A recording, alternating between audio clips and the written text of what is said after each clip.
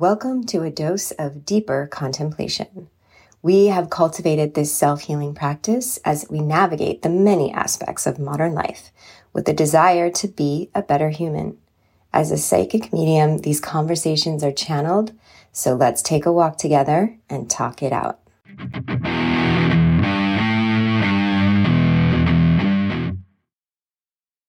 On this walk, we are working through some feelings that can be described as heaviness, sadness, hopelessness. Sounds pretty much like an emotional cocktail for depression.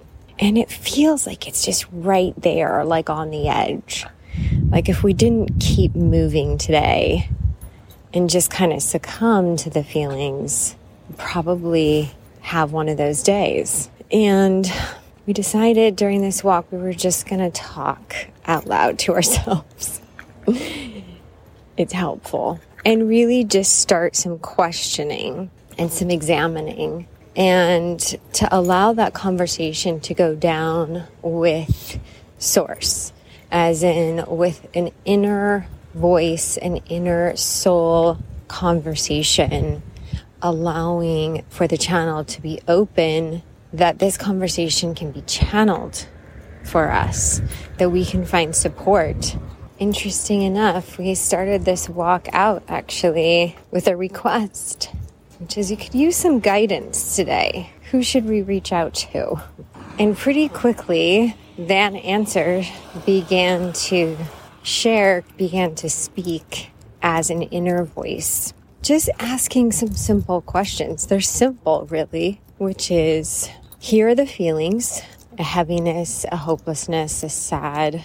And for ourselves, what's the root of that feeling? What's the belief? What is the thoughts that are being had, even almost subconsciously? Oftentimes we call these limiting beliefs that are at play right now. And part of it was being in this very reflective space of the world and the collective around us. And it just seems like a pretty intense time. Or maybe the world has always been this intense and it's just more evident right now.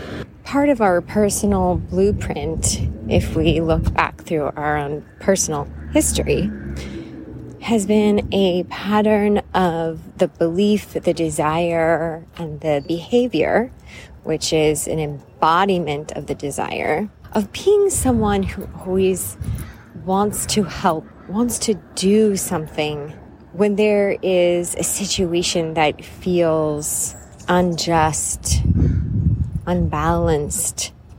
What can we do? This fierce protector of those who are being suppressed or abused or any of those things. It can really be any situation. We're laughing because this one particular memory comes to mind when we were having a good old family gathering several years ago, and we have an older brother who is from the military and very large man compared to our own stature. And we were at the honky tonk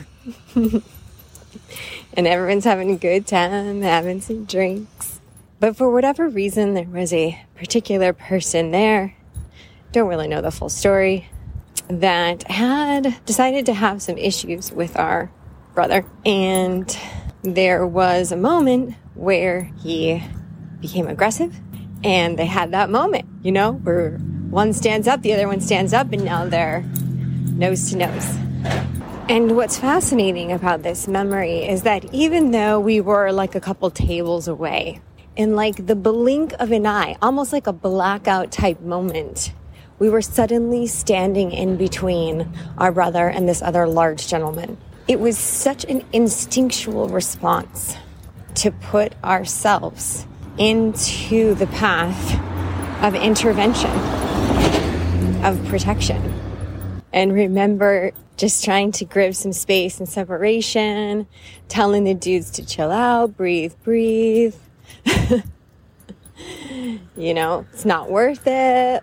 Let's just move on. Let's leave, And it's such an interesting observation of that personal instinct that we have, because in that moment, if, shit started to go down between these two big guys, not exactly sure how much of a help it would have been in that moment.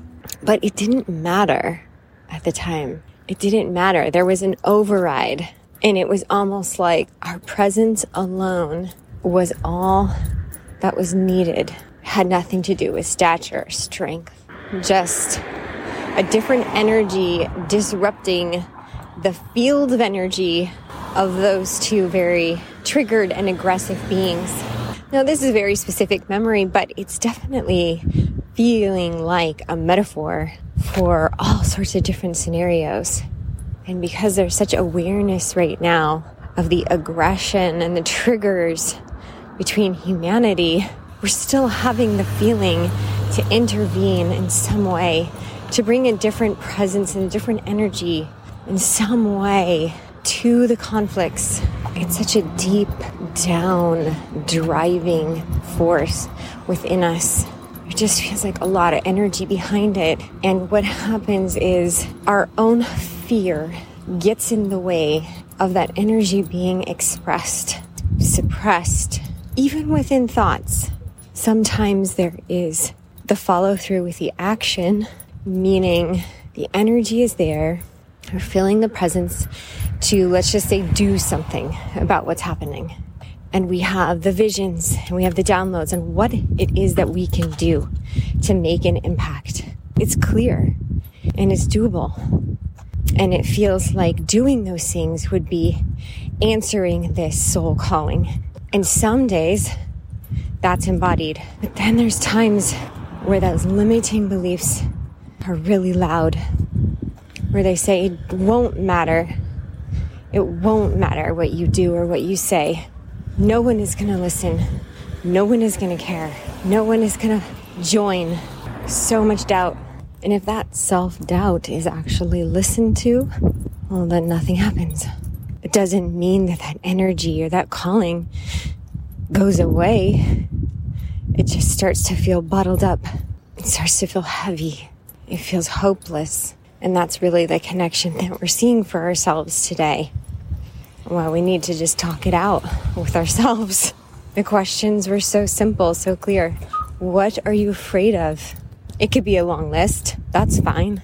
So many of them are just futurized projections that are being led by this limiting belief.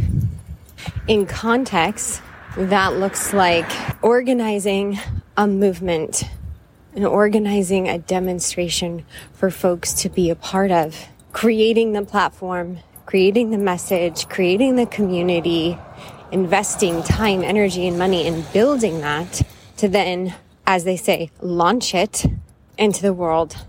And it gets pretty negative, we'll say, from there. In that, okay, you do all that, and then no one cares. No one's interested. Keep in mind the word no one is a part of this belief, which is so limiting. There's no trust. There's no faith in ourselves in that statement. There's no faith in ourselves, in our existence, which we know to be true. And that existence is incarnation, expression of energy through this life and this form. And how really it just continues to be such a journey, such a healing journey of the mind. Because all of those limiting beliefs of fear and hopelessness and self-doubt, those are constructed narratives. Those are only in place because they have been told to us through an external human-based world. It is not an easy thing to do, to rise above that every day, especially right now. So then we continue into this conversation to see these limiting beliefs and ask the question, okay, so you organize and you put something together, this vision that's been downloaded, that wants to be birthed and created into reality in the human realm, from the ether of inspiration and ideas and downloads into the physical of the human realm. And you create it, and you do the launching of this. And the outcome could be that 3 people are a part of it, or 30 people, or 300, or 3,000, or 30,000. The act of faith and belief in yourself is in the non-attachment of the outcome. Simply just showing up as the instrument, being willing to believe. And so let's give it this scenario that, okay, let's say 30 people. 30 people feel a calling to share a healing community space. Well, what does that mean? Like, what is the fear of that outcome? And what's interesting is the fear of that outcome is based in, well, if there was more, then that would be a game-changing or life-changing type experience. Things in our life would probably significantly change even further towards a vision of a life that we desire to have. The life that we desire to have, to be in service of others and ourselves, of living more in prosperity, living more into what we call freedoms or liberties. Just touching on that desire that a lot of folks have in their own ways, in their own forms, through their own experiences and their own beliefs and their own mindsets. But at the core of it is to be free. What was interesting to hear on that side of it was this question. Yes, but would it also be such a blessing, as they say, to also simply continue to live just as you are right now? Can you see all that's provided for right now and feel that prosperity, that privilege, that abundance, the freedoms you do have? Can you go into seeing each day eyes wide open with what's already there and provided, being so hyper aware of this wanting energy? Wanting. Why? That's the other question that came in. And why do you want it? And for ourselves, it felt like an awareness that was already present, but just got a little bit brighter, just a little bit more clarity. It's like, well, because the current existence, or let's call it lifestyle that we have, though is very provided for, it's not of a certain status. It's not reflective of what has been told is an ideal lifestyle, the epitome of the lifestyle. And at least in this country's culture, that has been showcased as, we'll just call it lifestyle of the rich and famous. If you instill into the mind the belief that this lifestyle of the rich and famous is the ideal one, and that we continue to strive and strive and strive and want and want and want and work and work and work to try to get that expensive car, get that expensive house, get that expensive bag, those clothes, big dinners, big parties, just that whole lifestyle. And that is somehow the fulfillment of life. And that has been perpetuated generation by generation. That is a tough nut to crack, as they say. It would be interesting to see what our existence would look like if we tried to hack this belief, to crack this code, to somehow think that the life that we're provided currently and what that looks like is good enough. What if it is good enough in the actual lifestyle and material form, so that the energy can be freed and shifted and move towards the vision, the service? And these are very helpful questions to ask ourselves today in this place of what feels like on the edge. What are the limiting beliefs? How can we believe in ourselves more? What are the stories that have been put in place that keep that limitation and self-doubt in place? Deconstruct this through contemplation, because as we change our thoughts, that is where we change our emotions, our feelings, our energy, our vibe. Thank you for being in this contemplation. This is Deep Dose, and we are Eden.